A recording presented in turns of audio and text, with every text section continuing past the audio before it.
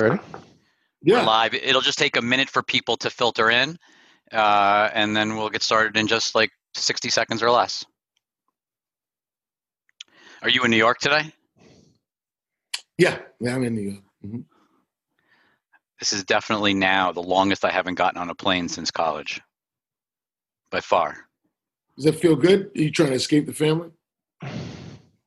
I mean, I'll tell you, my funny story is, no, if we're going to talk while we wait for like 30 seconds. Is it you escaping the family or is the family escaping you, Rich?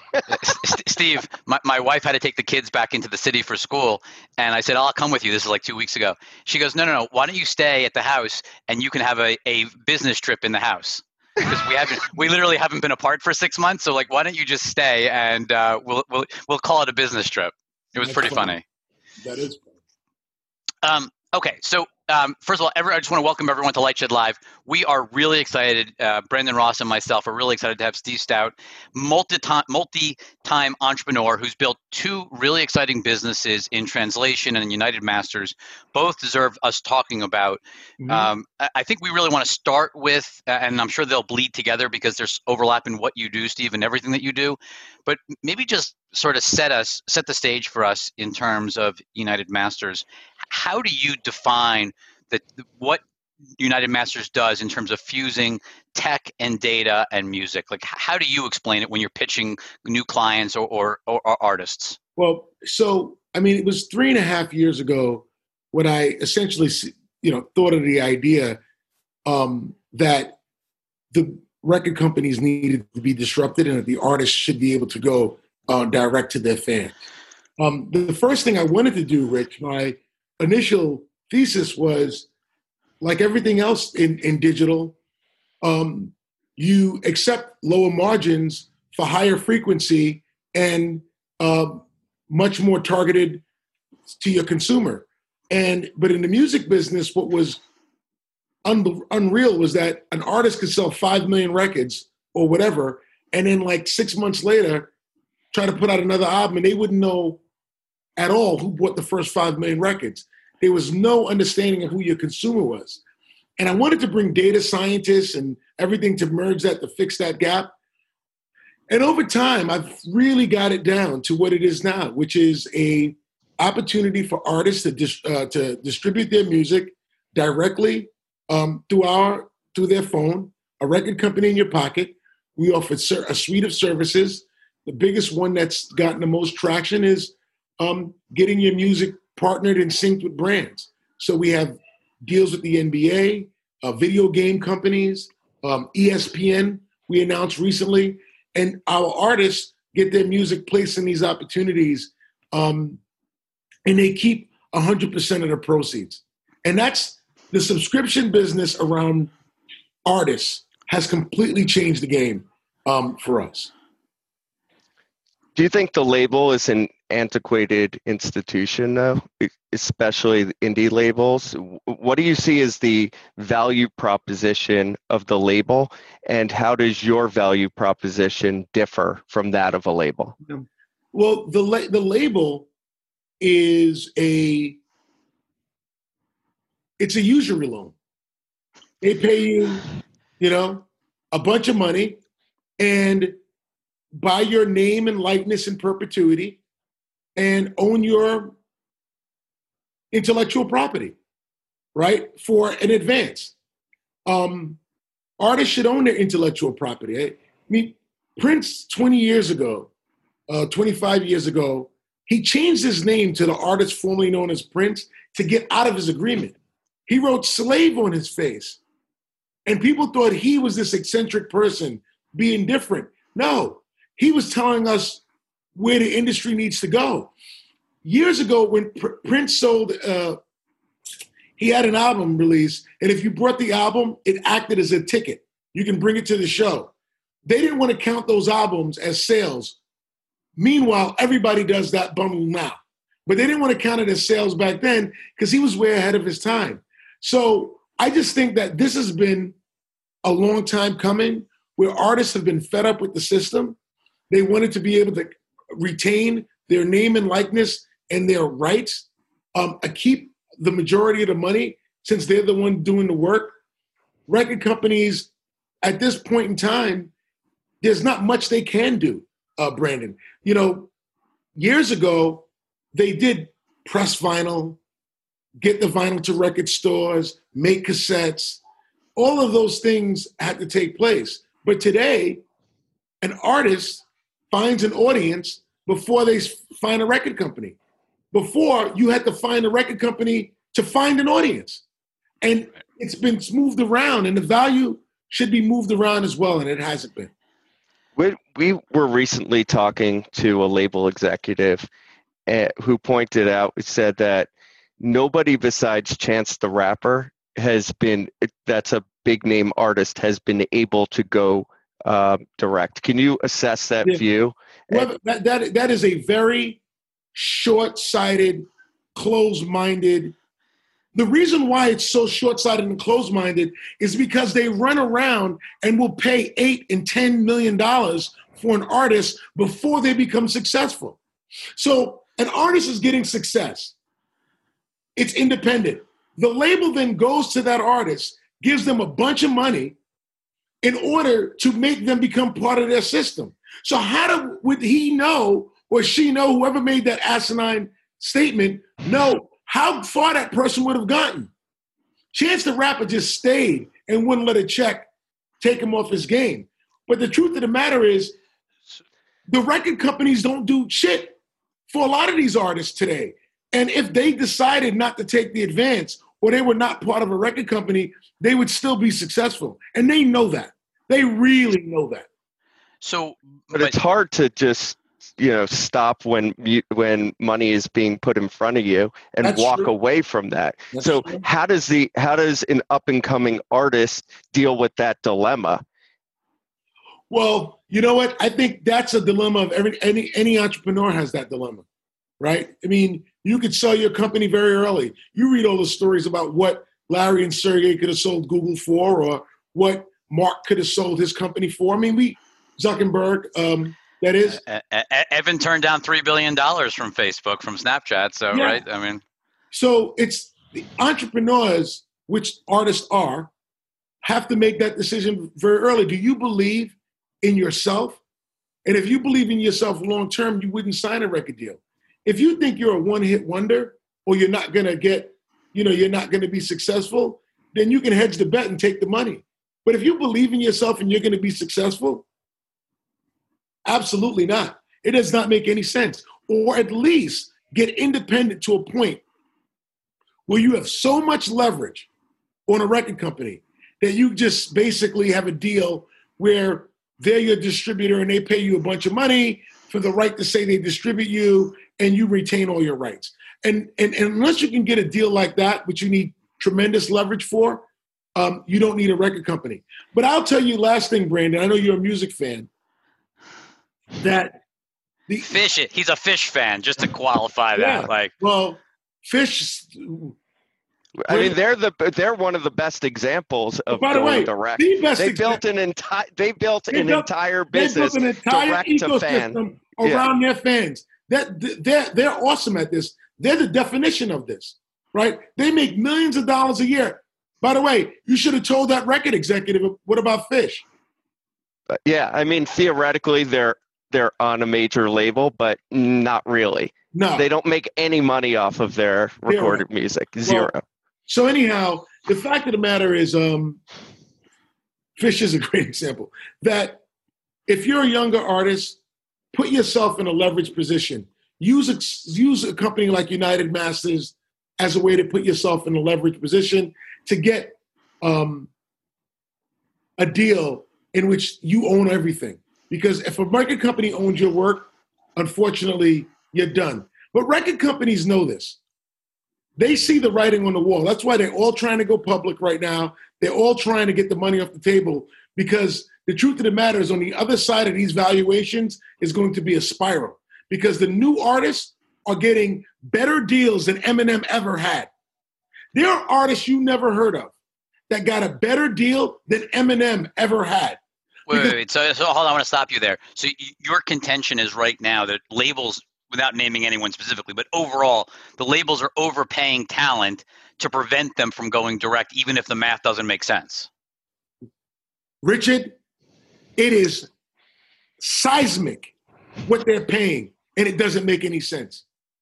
They know they're paying artists to, right now is a very, very, and I know you guys talk about the media business, right now is a very sensitive time for the labels because they're public, they're trying to go public, they're getting big valuations, they're getting all of this revenue coming in from Apple and Spotify, they got great margins, and they look fantastic. It's the first 2-year period where music looks exciting in 15 years. But what they're not saying is what they have built their business on, which is owning catalog, owning rights, and then licensing those rights to Apple and Spotify and others. They're losing that. They're losing that right. They're losing that grip. They're losing that monopoly because the new artists that are coming up are asking for things that the other artists never got. Okay? And can you give us an example? Can you give us a couple of examples without naming an artist, but just conceptually, what are those types of things that they're holding back that the label normally would have gotten? Artists are saying, you know what? I want to do a 3-album deal. I'm going to give you a license, and I want 70% of the revenue, and you get 30. And I'll give you a short license window. Now, that's a deal in which an artist has tremendous leverage. They own their rights the entire time, and they're licensing it to a label. Now, what the labels are used to having is they own everything, and they pay you a bunch of money, so they own everything in its entirety, and then they decide who they license it to, and they have it in perpetuity, so they can do it over time.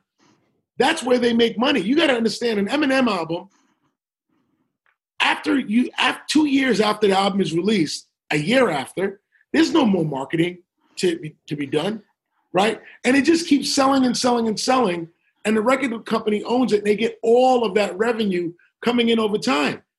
The artist is getting the short end of the stick. They're making all this revenue, and it's not fair to the guy who provides the most value to the equation, which is the artist. Those deals are going to be eradicated from the business. And the new artists who are driving streaming revenue right now are waking up and they're saying, you know what? You shouldn't own my rights. You don't do enough. Just giving me a check up front does not give you enough leverage to own my rights. I can go to a company like Steve's, UnitedMasters. I can get distribution. I can get an opportunity, and I retain my rights. So when someone like Kanye is going off on how he should own his masters, and I mean, we've seen more and more, obviously Taylor went ballistic over her masters. Yeah. Like, does that actually fundamentally change where in 10 years, we're going to have the top artists are going to have full control of their masters versus the label having full control? Well, two things are going to happen over time. What we're seeing is, you guys had Daniel Ek on, mid-tier and the longer tail are getting fatter. So an artist that you've never heard of, you guys have never heard of, doesn't mean they're unknown. They're just unknown to you, but they're building an audience that just isn't apparent to you. So the long tail artists that used to be in the old recording business meaningless are now creating fans and audience on their own and monetizing that audience. So the mid and long tail are getting fatter.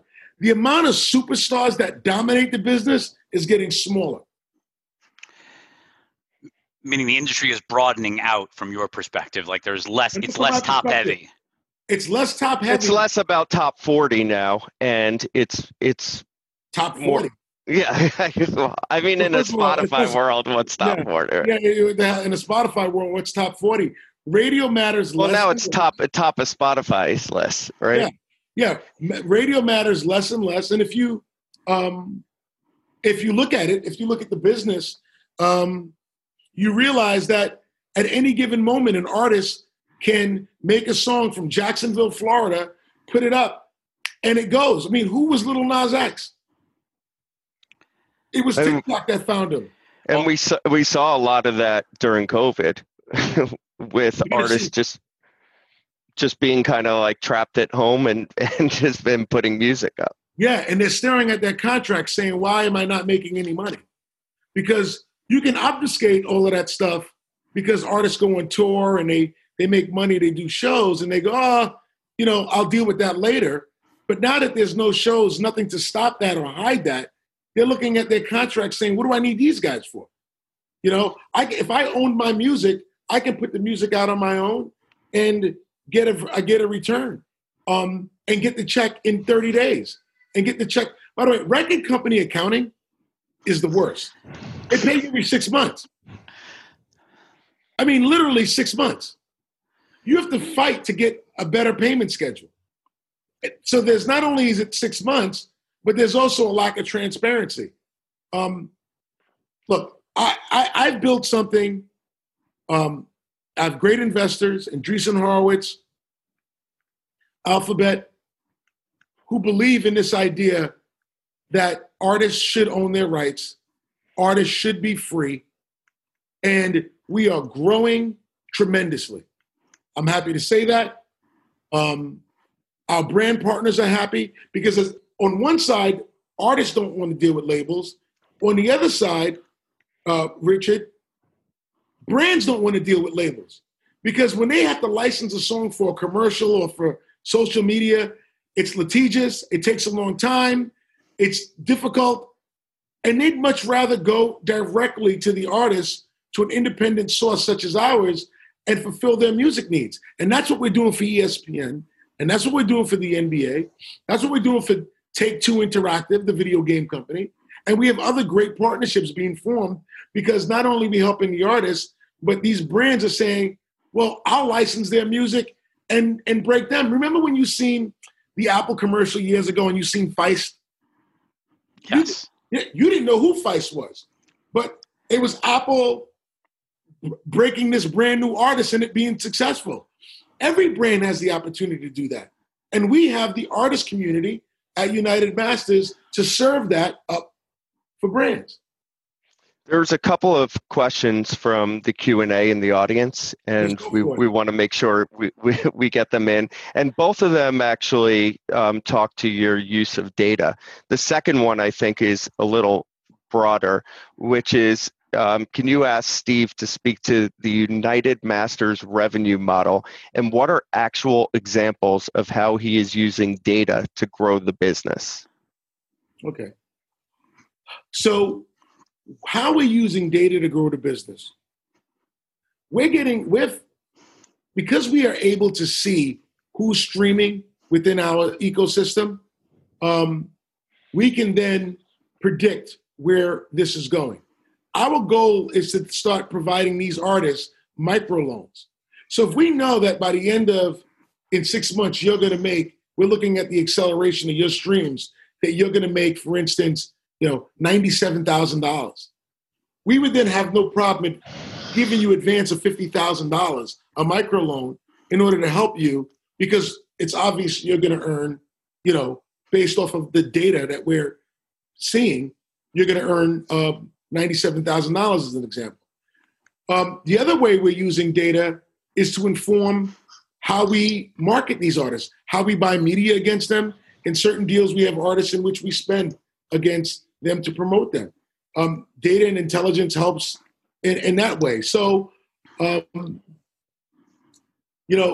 is a very, very important aspect of this, specifically when you use it in service of the artists themselves. Can you talk about where you get your data from?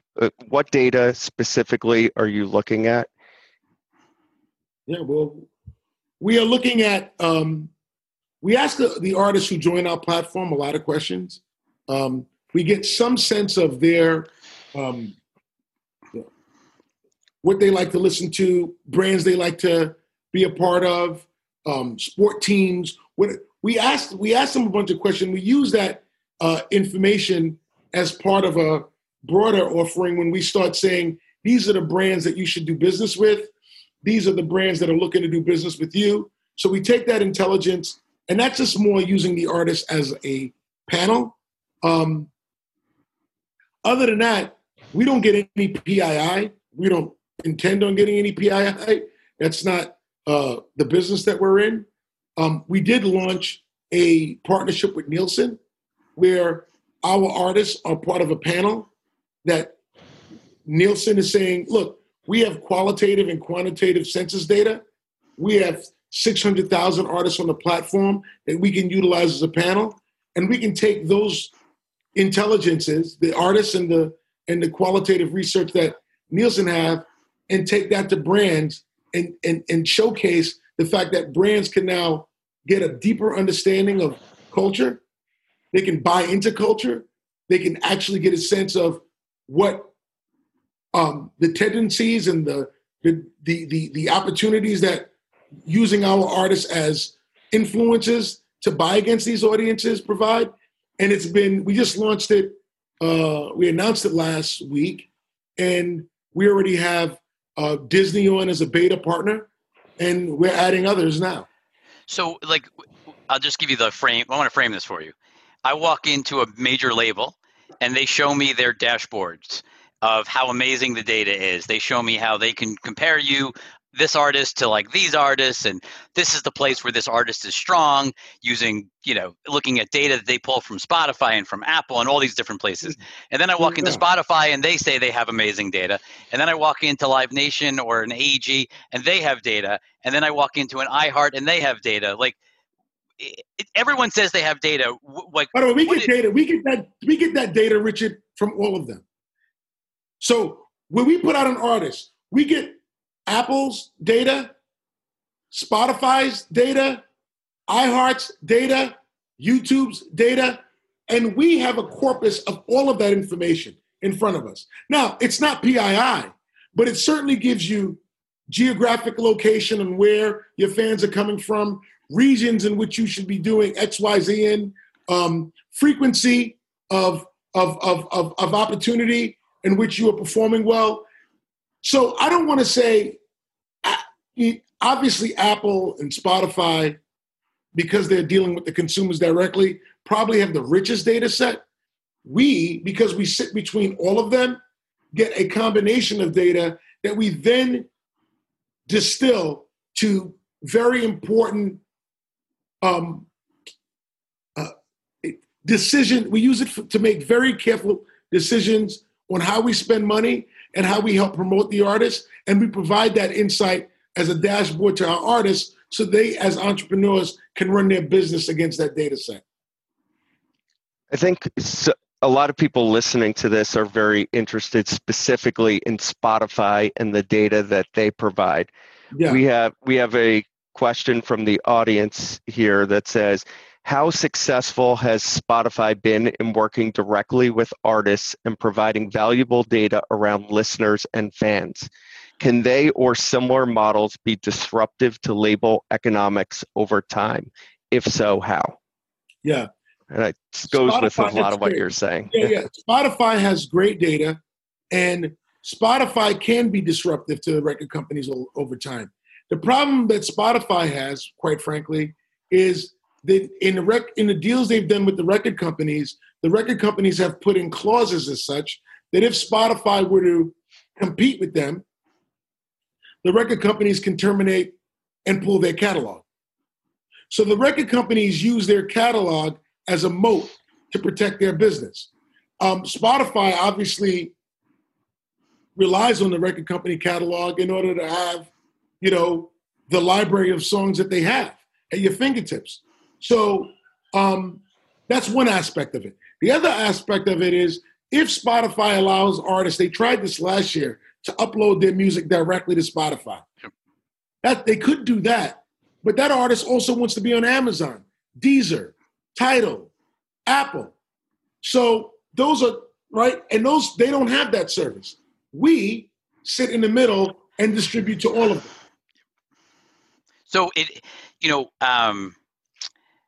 I guess when you think about Troy Carter, there was a lot of news. I remember when Troy went to Spotify and there was sort of all of this sort of excitement that they were going to create a label, go head to head.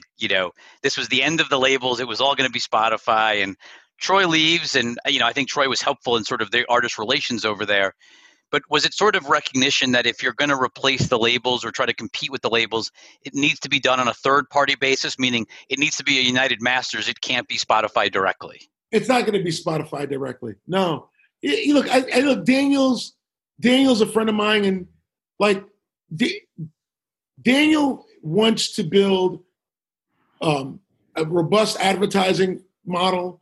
They're in the audio business overall, so you see that what they're doing in podcasts, which has been amazing for the category overall. Yeah, yeah, we're going to get to that for sure. Yeah, so I think in order to disrupt the labels, it has to be somebody who has no business with the labels. You can't be in business with them, right? What the record companies do, which is very unique, well, maybe it's not unique, but I don't think it's necessarily the right thing, is they will find companies that are in the industry of music, whatever, audio, and they'll invest in those companies. And they really invest in those companies not to help them grow, but to stop them from disrupting them. They literally put their foot inside the company. It's almost like, making Tony Soprano an investor in your restaurant. Good analogy. I didn't expect to get Sopranos into this discussion at all, Steve. But it was good that you worked that in. One of the questions we got was sort of, I'm going to sort of paraphrase it because you've touched on part of it, but you mentioned that the labels are sort of overspending on some of these emerging artists. But I guess the question here is, aren't the labels, the labels basically have all this data now, like they can see who's hot on a TikTok or they can see who's hot on a YouTube. So aren't they making very well-educated bets when they go out and, in your words, maybe overspend on some of these artists? Or is it just the mechanics of the deal that they're making the mistakes on? They don't have any more data. First of all, the record companies do not have any more data than we have from those providers. TikTok, Instagram, none of them, zero. So that's number one. Those companies are very fair in their favored nations, the way they distribute intelligence. What they'll do is if they see an independent artist coming through a system like ours, I'll give you an example. We had an artist, NLE Chopper. We found this kid, Memphis, Tennessee, 16 years old. We put out a song called Shotta Flow. In fact, your kids knew about it, Richard. We talked about this at lunch. We did. Right? And the kid blowing up, everything's going well.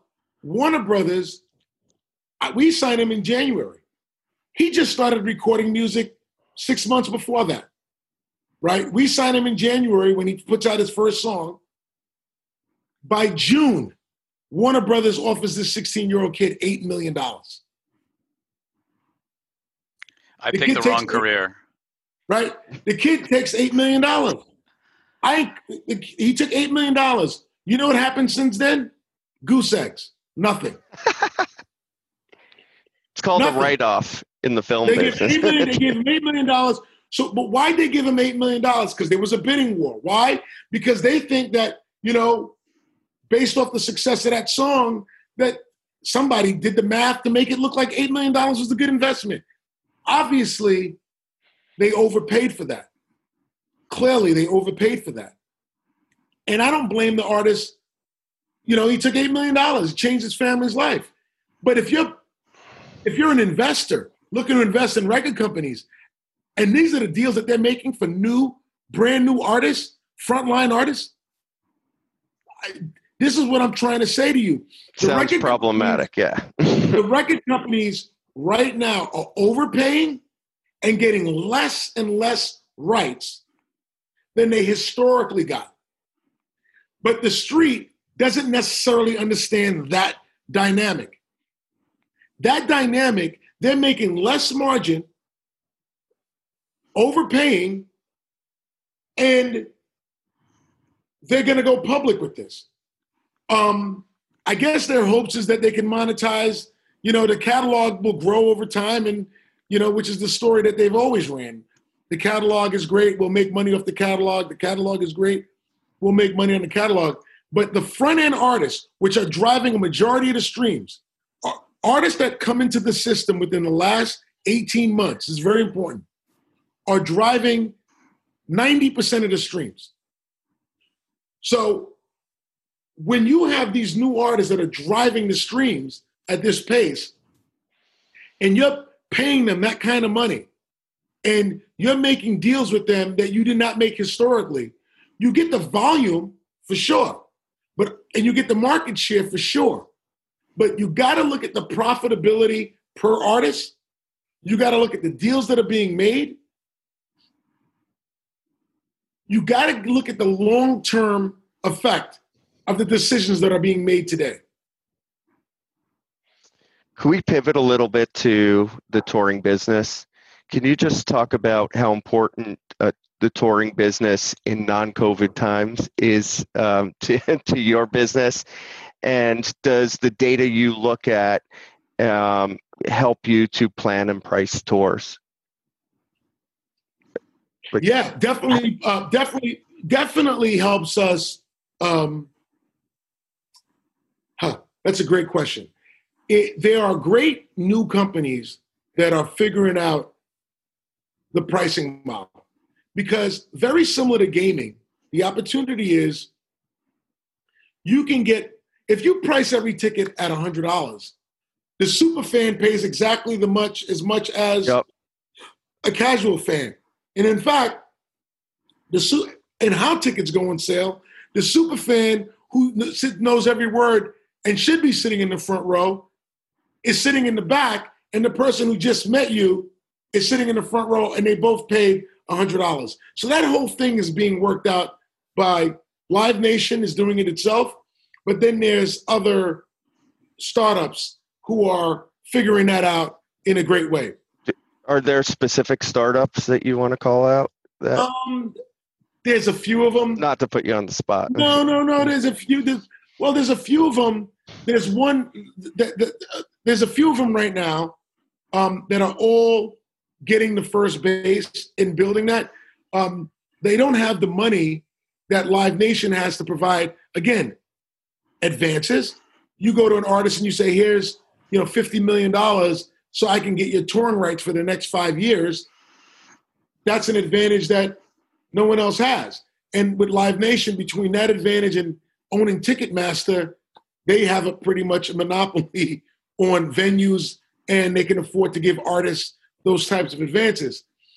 These new startups have to rely on artists that do not have Live Nation contracts, that want to figure out ways to maximize their profitability from smaller venues and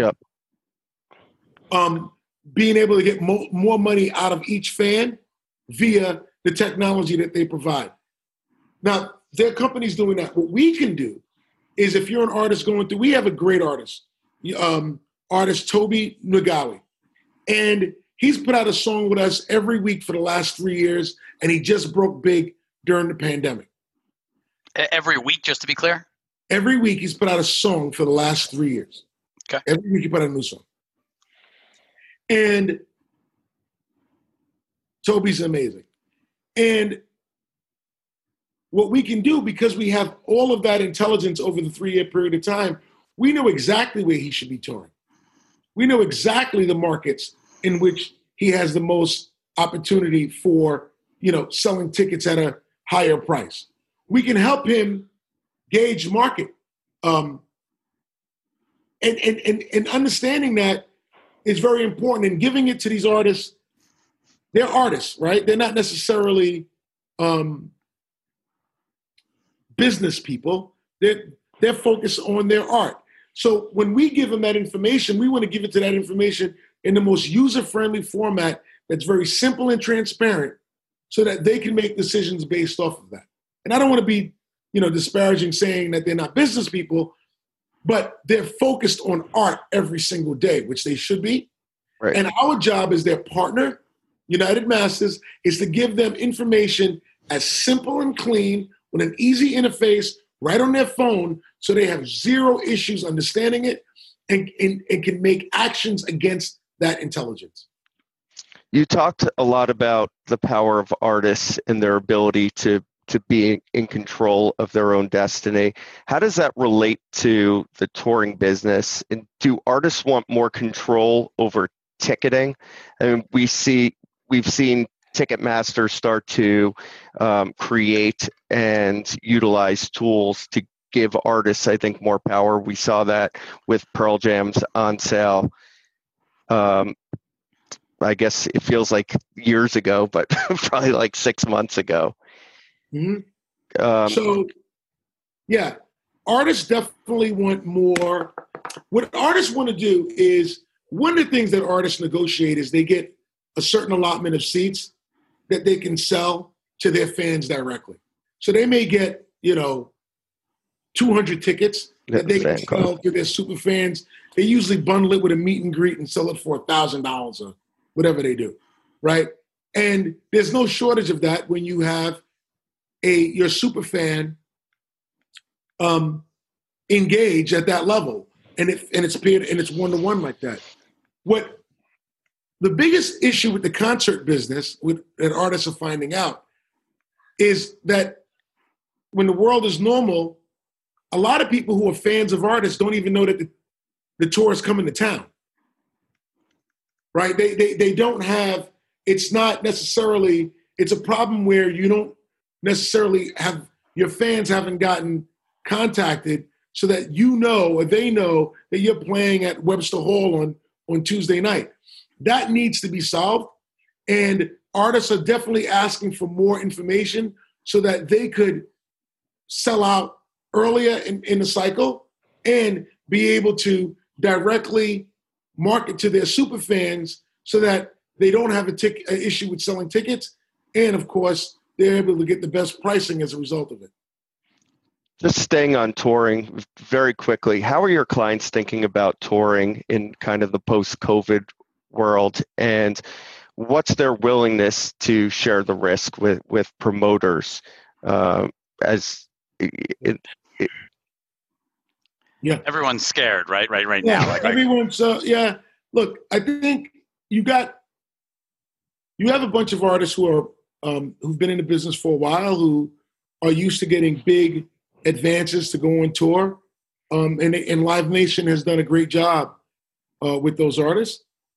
And you have younger artists who are looking to capture in smaller venues where Live Nation doesn't necessarily own the real estate and Ticketmaster doesn't own the ticketing process, where the artists are willing to take risk because they don't have that much risk to lose. They don't have that much downside. And what's amazing about this generation, just pulling back for a second, is that they've become so digitally savvy that they understand how to market themselves better than anybody else. Meaning the artists themselves truly understands digital marketing. The artists themselves are better marketers than anybody. An artist's social handle is better than any marketing advertising campaign you can buy. You can buy outdoor advertising and all that stuff. Nothing is more valuable than an artist's Instagram, TikTok, and Twitter account. Nothing. And the only thing more valuable than that, rather, would be if that artist had their fans' email address. If that artist had that fan's way of contacting directly. And there's a few companies doing that now. Guy Osiri has a company called Community that's doing that, where they're giving out, text a phone number, and then they text and they capture your number so they're able to market to you directly. Everyone's trying to figure out how to get closer and closer to the fan and closer to your customer. And we know, as we've seen many businesses in the past, when that happens, the person in the middle gets cut out. And in that case, it's the record company. They're sitting there with they're taking the biggest piece of the pie, still providing the least amount of value, and they're sitting between the artist and the fan, and their job is to make sure they never connect. Because if an artist knew who all their fans was, why would they ever need a record company at all? So, I remember sitting next to you on a plane. I think we were both going out to LA for different conferences. And I remember you basically talking to me about sort of the power. It was right when Little Nas was taking off. And you were enamored with sort of the sheer power of TikTok to transform the music industry. Yeah, I know you just recently cut a very big deal with Kevin Mayer, who was joined and then left, obviously, TikTok. But I know you're a Kevin fan. Maybe just walk us through. You seem to figure out the power of TikTok well before anyone else I was talking to. Like, you were one of the first people to say, like, basically, Rich, pay attention. Like there is something going on here. And like, so what was it about TikTok? And then specifically, what is it about TikTok in the music industry that sort of led you to do what you did recently? Maybe explain the deal, etc. I'll do everything. Yeah. So Brandon, what I did with Rich, what I figured out was the most effective way is don't pitch him anything. Don't pitch him. He don't want to be pitched on shit. Okay.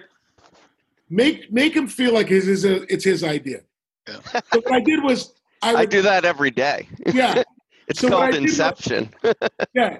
Plane flight, some more droppings at CES, a lunch. I said, look, Rich, I'm not asking you to do shit, but listen to me. I'm telling you, blah, blah, blah. It wasn't until the Kanye tweets when it all went, but it's fine. What I seen in TikTok very early was that it's where artist discovery was happening. So they have this great line from the bedroom to the billboard. They knew that they could create a song could come through their system, get the stuff discovered, build an audience, and that artist then go get a record deal, go monetize their music through a record company. And you started to see it happen often. Record companies, even before the closure of the pandemic, for the most part, there's some great talented people inside of record companies, A&R people.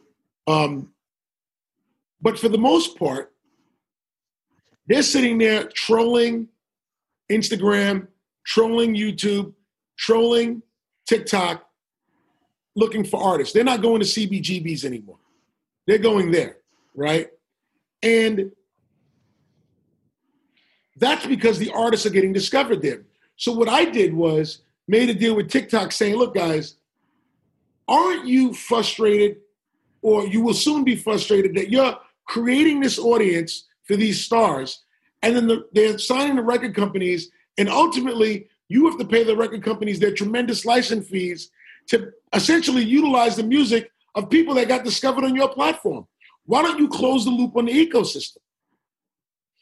So when an artist goes to TikTok and they upload that 30-second version of a song with the dance attached to it that, Richard, you know so well. I can renegade. Right? When you the sight to behold. when you put up the clip of Renegade, right there, right in proximity, is the UnitedMasters login. And you can actually distribute that song in its full-length version to Apple, Spotify, Amazon, and others. So it's a seamless integration of where an artist can put their music on TikTok and then put their music on all the distribution platforms simultaneously. So not only do they get the promotion of the TikTok, but the monetization of that happens in real time because they can distribute on the spot. That allows TikTok to not only discover, but be a part of the entire ecosystem of streaming for an artist. Now, there's been a lot that's obviously happened with TikTok over the last few months. I don't need to tell you. That's probably the understatement of the decade. But there was a whole, if I were to sit down with, Brandon and I sat down with several music labels, I'm going to say 15, 16 months ago, we sat down with music labels, and they were all confident that TikTok would transform itself into the next Spotify. I don't sense that anymore. I mean, I know they've played around with it in a couple of markets, but do you think TikTok becomes more of a music industry company, or do you think it just becomes more this promotional vehicle and distribution vehicle that you're sort of talking about? Yeah, I think, look, TikTok is not only, obviously music is one part of TikTok, right? They have a creator market of music and short filmmakers and home cooking and DIY and other things. So music is a big part of it, but it's not the entire story of TikTok. Record companies, I'm sure, wanted to be another Spotify because they make a lot of money from Spotify. They make a lot of money from Apple. They want as many of that in the market as possible competing. But where I'm going with... Yeah, go ahead, sorry.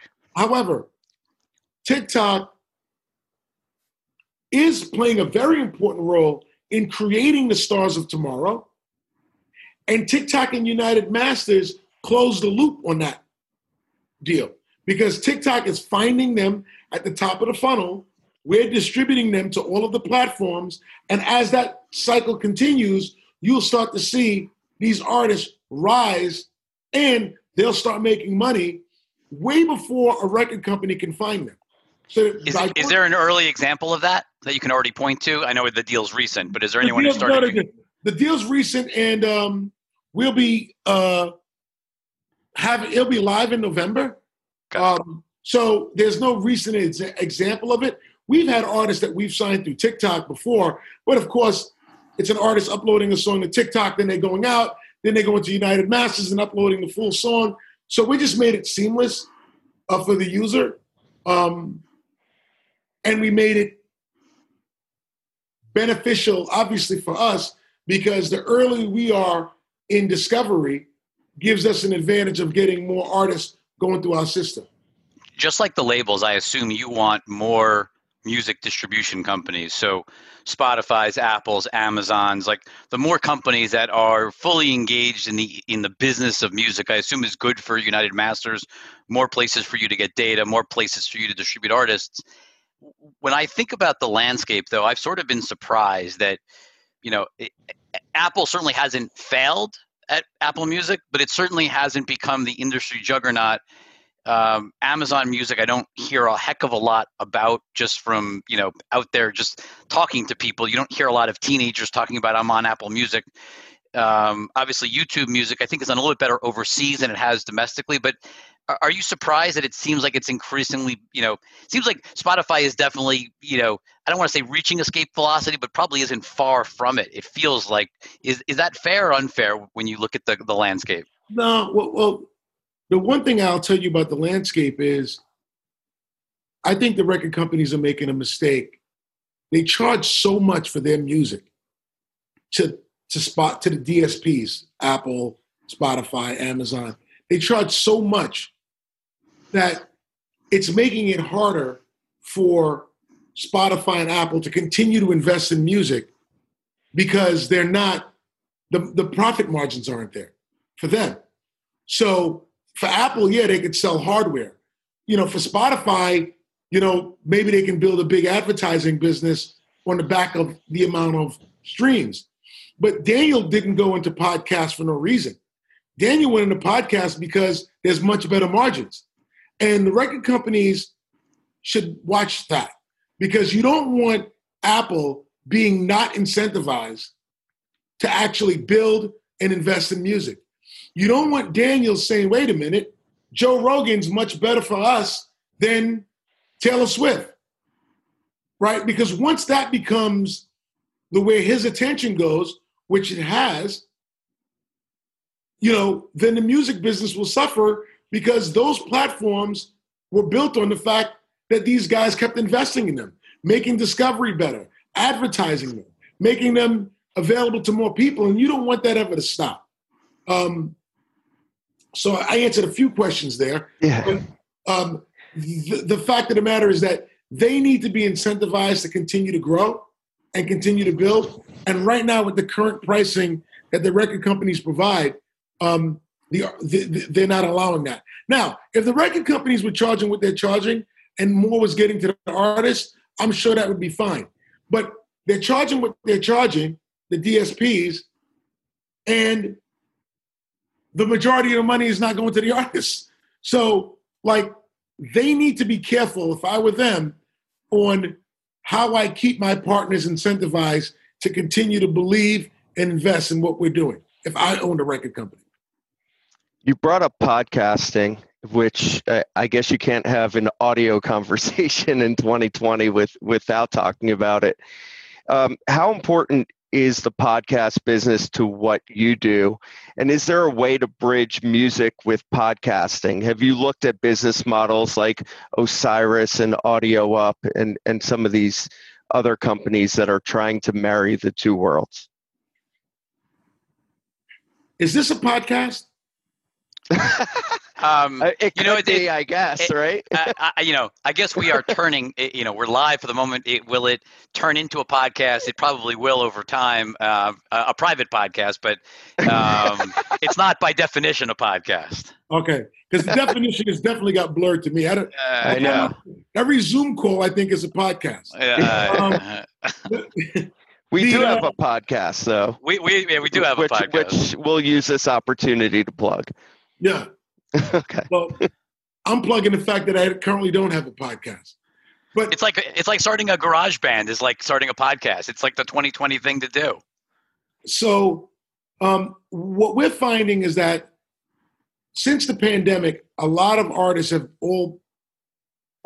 people have all become Oprah Winfrey's in their own right. Everybody's doing Instagram Live, talking to others, and that's been the way a lot of artists have been able to express themselves in talking and giving up of themselves.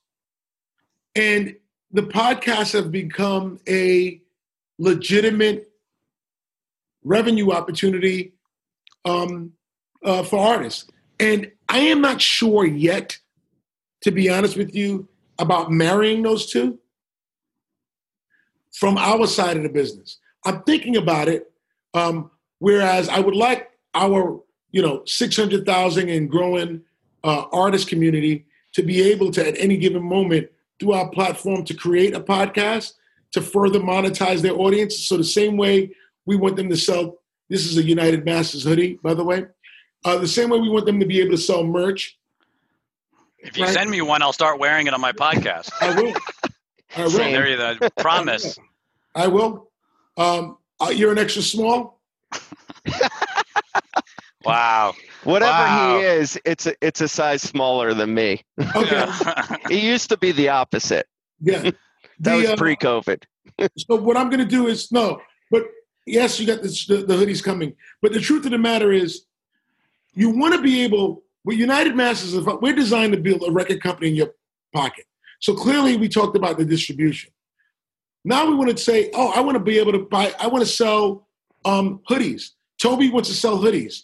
He wants to go to his app, look at how much money he made this month, and then he wants to sell hoodies in one click. That is a service we're going to provide. I talked about microfinancing. That is that's on the roadmap. That's a service we provide. Podcast is another one of those things where an artist may build an audience and then decide they want to use podcasting as a way to monetize that audience. That opportunity is on the table. I have not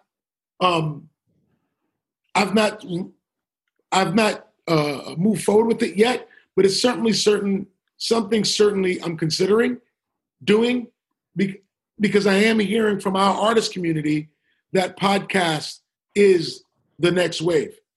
For them to earn money. I just want to come back to, because we have a question in the chat that came up, and it said it's basically trying to understand UnitedMasters versus the labels. And it says, can you ask Steve again how UnitedMasters makes their money? I know he said the loan on the $97,000, they give $50,000, but how exactly do they make their money? And the question is, I'm trying to understand the artist compensation difference in the value chain for what Steve is doing versus kind of the rest of the industry. Yeah. So there's two big differentiating factors here. One is the artists, when they go through UnitedMasters, have two ways of doing business with us. One is where it's 90-10. They get 90%, we get 10%. It's a self-serve platform. They distribute music to us. Money comes in, they get 90, we get 10. There's another more subscription-based model where an artist pays us $5 a month, so $60 a year, and they keep 100% of the money. So there's 90-10 or 100% of the money, okay? So that's one side of it. That's just pure economics. But the other side of it that's extremely valuable, which Taylor Swift is talking about and Kanye West is talking about, is master ownership. When you do business with UnitedMasters, we do not own your copyrights, IP, name, likeness, nothing, right? So you can the artist, retain it all. You can do business with us and the artist retains it all. That's the biggest difference. Is the economic split is one side of it, but ownership is extremely an important aspect of it. Want to move on to the translation and the marketing side a little bit, and something specific to the current times. You've been a thought leader in marketing to multicultural audiences. How should marketers be addressing diversity now, and how has that changed in this current iteration of the Black Lives Matter movement? Wow. I know it's a big one. It's a big one, and it's, I get really excited when I speak about the record business because there's so much growth and disruption. This thing is really sad to me on the other side, because you would think that you didn't need what took place with George Floyd for people to wake up to what's taking place, right? You shouldn't have needed Black Lives Matter, the second wave of it, right, in order to create change. But unfortunately, you have. Media companies, advertising industry is an industry I can speak to. I know it well. And the only thing more systemic in those businesses than racism is nepotism. They are very much insular in who they hire and why they hire and how they promote. So hopefully the efforts that I'm taking, I've been very outspoken about the media companies. The same way that you hold your service providers to a binary outcome in order, deliver this, these are your deliverables. If you don't deliver this, you fail the agreement. That those same service providers should also be held to a standard of diversity. Not only the moral aspect of it. The moral aspect of it is important.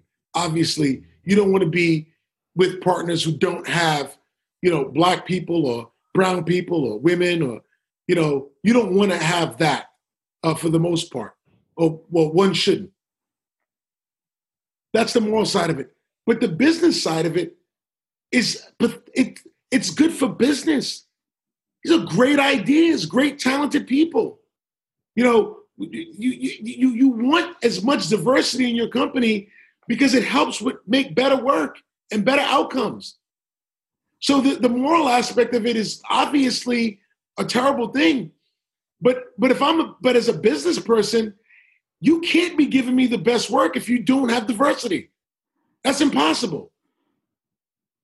And I want advertisers to hold their agencies responsible to be diverse.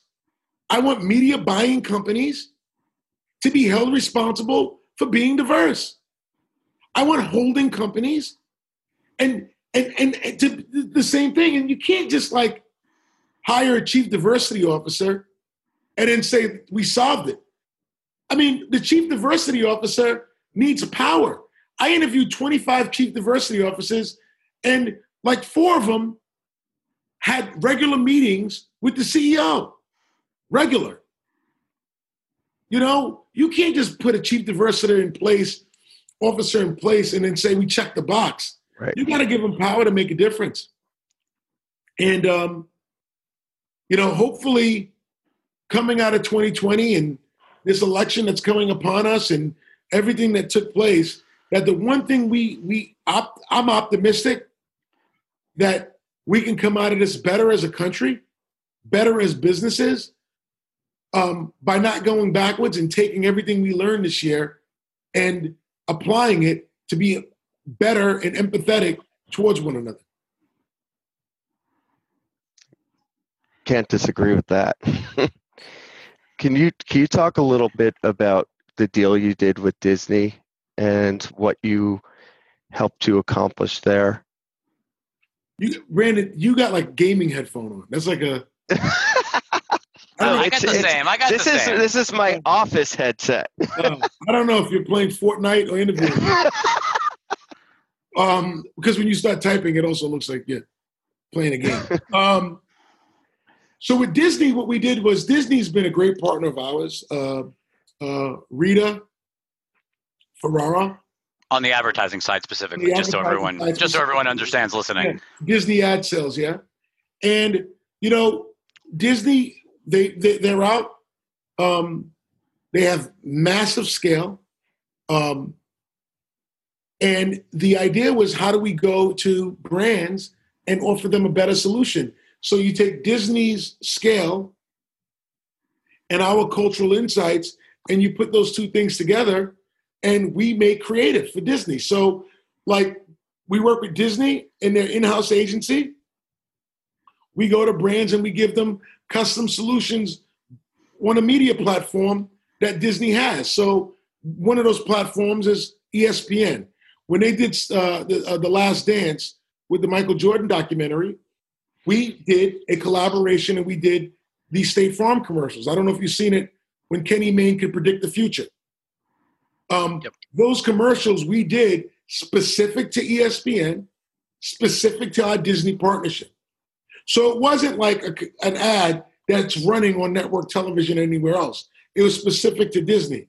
We are taking that. That's a version of that idea. You're really fusing content and marketing, advertising all into one. All in one, and offering it exclusively. Disney's offering it exclusively to their clients.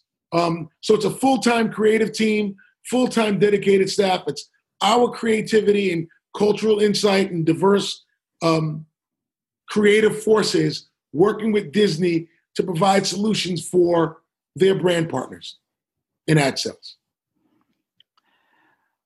When you think about, maybe just as a way to wrap this up, because this has been phenomenal. I could talk to you for hours, but I could talk to you for hours. I love this, man. I'm happy to be on the show. Rachel, what you're doing. When you told me you were building your company, I was so proud of you. Thank you. I think it's dope what you're doing. Well, you blazed a trail in leaving a big company and building multiple companies, Steve. So, I think if everyone's kids looked up to you in terms of what you can do and what you can achieve, and in terms of influence and helping people learn in this environment, you've been amazing. But when I think about the platforms, I just want to kind of end this to sort of maybe a little bit of a lightning round.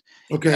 As we think about, we obviously know what you think of TikTok. You've been a huge bull, but let's just talk about the other ones, like Facebook and Instagram. Do they matter anymore to you? Instagram matters tremendously. Facebook, I think, is aging out. I speak to young people. We have 600,000 artists. You can log in with Facebook. 20 of them did. They're just not using Facebook as an authenticator anymore. So I think Facebook is obviously going to, its global dominance is real, but it is certainly aging out. It's a younger generation is not using Facebook proper. They're using WhatsApp and Instagram, but not, Facebook as we know it, the initial Facebook app. Blue, yeah. Where does YouTube fit in today? YouTube is going nowhere. YouTube is one of the greatest business ideas of all time, if not the greatest, top 10, in my opinion. YouTube has been amazing. And look, Susan has built a great team. Robert Kinsel, Leo Cohen. That entire team is fantastic. So every time they're paying attention, they're reading the data and focusing on every single emerging subculture. They're there with a solution, whether it be gaming, music, DIY, home cooking, hair, makeup, beauty. They are there with a solution, and they put great talented teams against it, that vertical. So there's nothing but upswing, further growth for YouTube. Now, do I think that YouTube can charge people subscription products? That still, I don't believe. But can YouTube be the greatest ad-supported video product of all time with a great management team that they have? Absolutely. And then Twitter?